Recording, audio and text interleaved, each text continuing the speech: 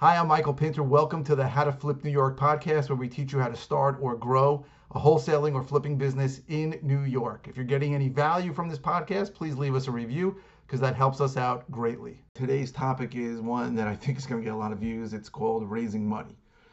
So we always get asked a lot about raising money, and our videos on raising money got a lot of views because most people, before they get into the business, believe that money is what's holding them back. If I only had money, I'd buy real estate and I would get it. And if you could tell me how to raise money, then I'm going to figure out how to do well.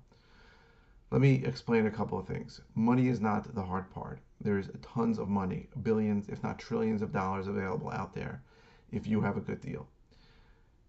The hard part is finding the good deals. If you find the good deals, you can come to us, you can come to 1,000 other people, and you'll get the money for it. I promise you. Money should never be the thing that holds you back. There is, I'm going to say, an infinite amount of money out there for good deals. So don't let money hold you back. Don't think that only when I raise money I'll get it. For us, we started doing this. We had not a lot of money. We ended up raising money later when we realized what we were doing because of the way we wanted to do it. But we weren't even doing it right for the 4 years because we were just buying stuff at auction. And the truth is, if you want to do it that way, that's fine. But there's so much money out there. It's like I said, almost infinite. So the question is, when do you raise money? Now, if you are rehabbing and not wholesaling, and you have a deal, and your hard money lender is giving you X, and there's a shortfall, and you need, for example, 10 or 15% of the acquisition cost, and you're going to need closing costs, and you're going to need payments, monthly payments, you can easily find an equity partner, someone who is going to lend you the money and take a piece of the cut, a piece of the profits when you sell it. Now, ideally, that's someone who trusts you. If you never did a deal before, there's obviously going to be some suspicion as to whether you're going to make this happen or not. You're better off partnering with somebody who's done it before, so that they feel that maybe this won't be a bust and maybe your numbers are right. That's when you need to raise money. You don't need to raise money before you find a deal. And this age old question: do I raise the money first, or do I get a deal first? I'd get a deal first. Get a deal, and then if you're stuck, call us. If it's a good deal, I guarantee the money will be there. So there's different ways to raise money and different parts of raising money, right? So there's hard money, right, which is the most common. Not the most common, but there's hard money, which means on a fix and flip deal, a lender, right, is going to lend you a percentage of the acquisition cost and a percentage of the construction cost. And it's always going to be a percentage of what the after repaired value, the ARV, is going to be. So that's how they're really basing it. Some will go 65%, some will go 70%. But they want to see enough room on this that you can make money, that you'll make money on the deal, and that they're going to get paid back at the end.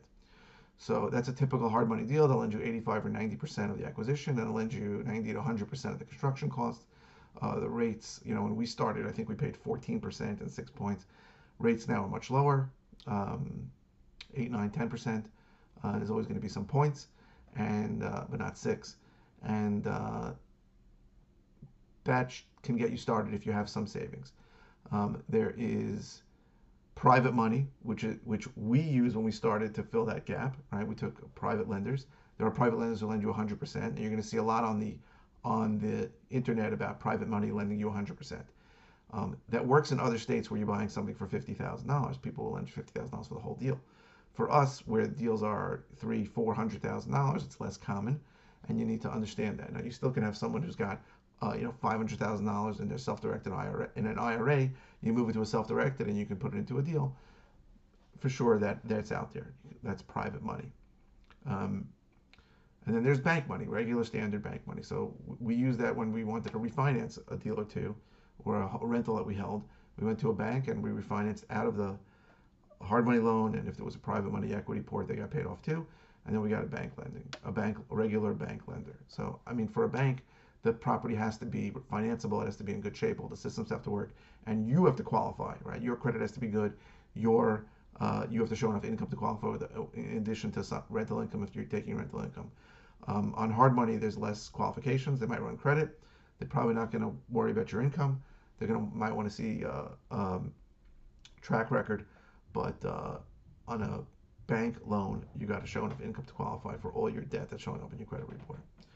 Um, so private money is the best option. Usually, if you can do one lender for an entire deal, that's usually the best. When we did a combination of hard money and private money, we would pay a lender at the end of each deal, and then we'd have to split the equity. So we were paying two people. We were really making two people a lot of money, and we were getting a smaller part. But that was the way we started. We didn't have enough. We put our own money into the first deal, and we wanted to do more deals. We got two more deals right away. We didn't have enough money for it, so we had to do that, and it worked out for us, right? Do I wish we would have had private money lending us the whole thing? Sure, but that just wasn't how it worked. But private money is the best option. Um, when you're getting hard money, as I said before, most of them want to see some kind of track record. Some will lend you on your first deal. They might ask you to put up more. You might need more private money if you don't have it, or if you have the money, you can put it up. Um, but using them in combination is what we did to get started, and it can work, right? Because a typical deal that we do is, let's say, going to be a $250,000 or $300,000 acquisition cost. The hard money lender will lend you, let's say, 80% of it, for example. So that's $40,000 to $60,000. You get a private money lender to lend you that 60, plus let's say another $10,000 for closing costs, plus another $25,000. You get somebody to give you $100,000, and you'll be able to make monthly payments on the hard money loan. You get the deal done. You're going to split the profits. If it's a $50,000 net profit at the end, you're only going to make 25, but you don't have to put up your money, and for us it was a good option for a while.